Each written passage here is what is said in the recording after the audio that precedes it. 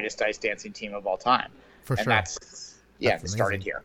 And they're not the ones that jump in the air and twirl. No, they're the ones that dance on ice, and they captured not only the attention of this nation and the entire world, but they captured the love also. So for me, that's my bronze medal for the 2010 Vancouver Olympic Games. Dwayne, your silver medal. By the way, you can see the medals on your screens. The medal were beautiful, nice molded metal with some waves and some native art in the background. That if you look, it's kind of like a screenshot, or at least a graphic of a bigger and more of the graphics that were used for some of the imagery of the 2010 Vancouver Games, which were very heavily influenced by native art and by art of different tribes in Canada. So that was a beautiful design, beautiful choice for the artwork. And what is your silver medal for the Vancouver 2010 Games? I went international with this one.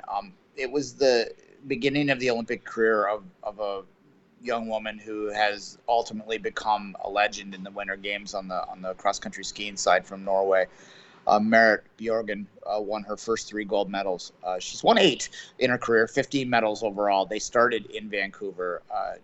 This is one of the most dominant athletes of her era, of the Olympics period, and for her to start in Canada was something, and it speaks to the fact that there were a lot of great international performances in these games to top the bottom. This is the one that I thought deserved the most attention from me from the international side of things.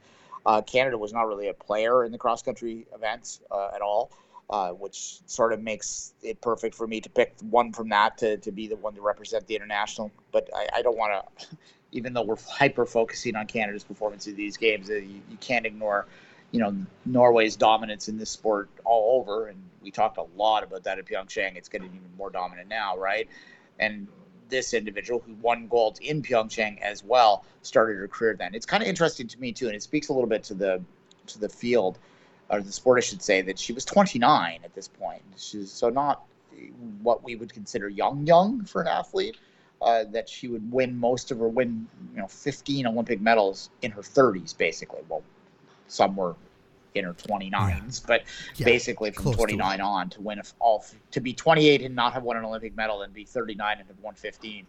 That's a pretty significant thing to say. And it's, I guess also it's sport nutrition was to a point that is close, similar to today in 2010, which was not the case before, and training and all these things, especially when you're looking at endurance sports like cross country skiing, like long track speed skating. When you're looking at these type of sports, usually in your 30s, you also have great performances left in you, because you have not only the abilities physically, even though you might be on the decline physically, the knowledge of your body, knowing what you can do, knowing how to push yourself in an endurance capacity, knowing when to give it all so that you have nothing left at the end. That knowledge comes with experience also. So I'm not surprised that endurance athletes to that level actually have great results in their 20s, 30s. Yes. All right, let's move to my silver medal here, and it's JCJ Anderson. What? Yes, JCJ. I agree with you. Go on. Yeah, JCJ Anderson, a gold medalist in the parallel giant slalom. To me, him winning in his hometown, winning where he perfected his board, and it's a great moment for JCJ Anderson and for Snowboard Canada, but they were actually not really getting along at that time. But good for JCJ Anderson. Well, he retired after. He's retired a couple times since. Keeps coming out. Wouldn't shock me to see him at the next one.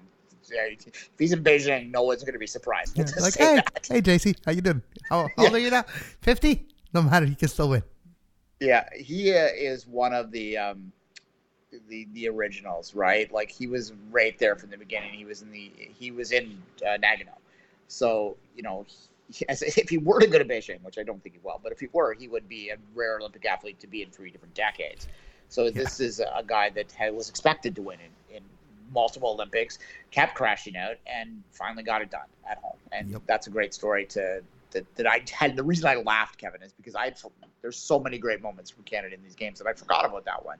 But it was one that at the time felt like it was everything. And in any other Olympic Games, it might have been easily your gold medal pick. But there was just so many to pick from in the Vancouver Olympics from a Canadian perspective that I forgot about that until this moment. And then I immediately was back there again. And that's the brilliance of Vancouver 2010 for a Canadian fan. Yeah, and for him, there's also the whole story of, like, before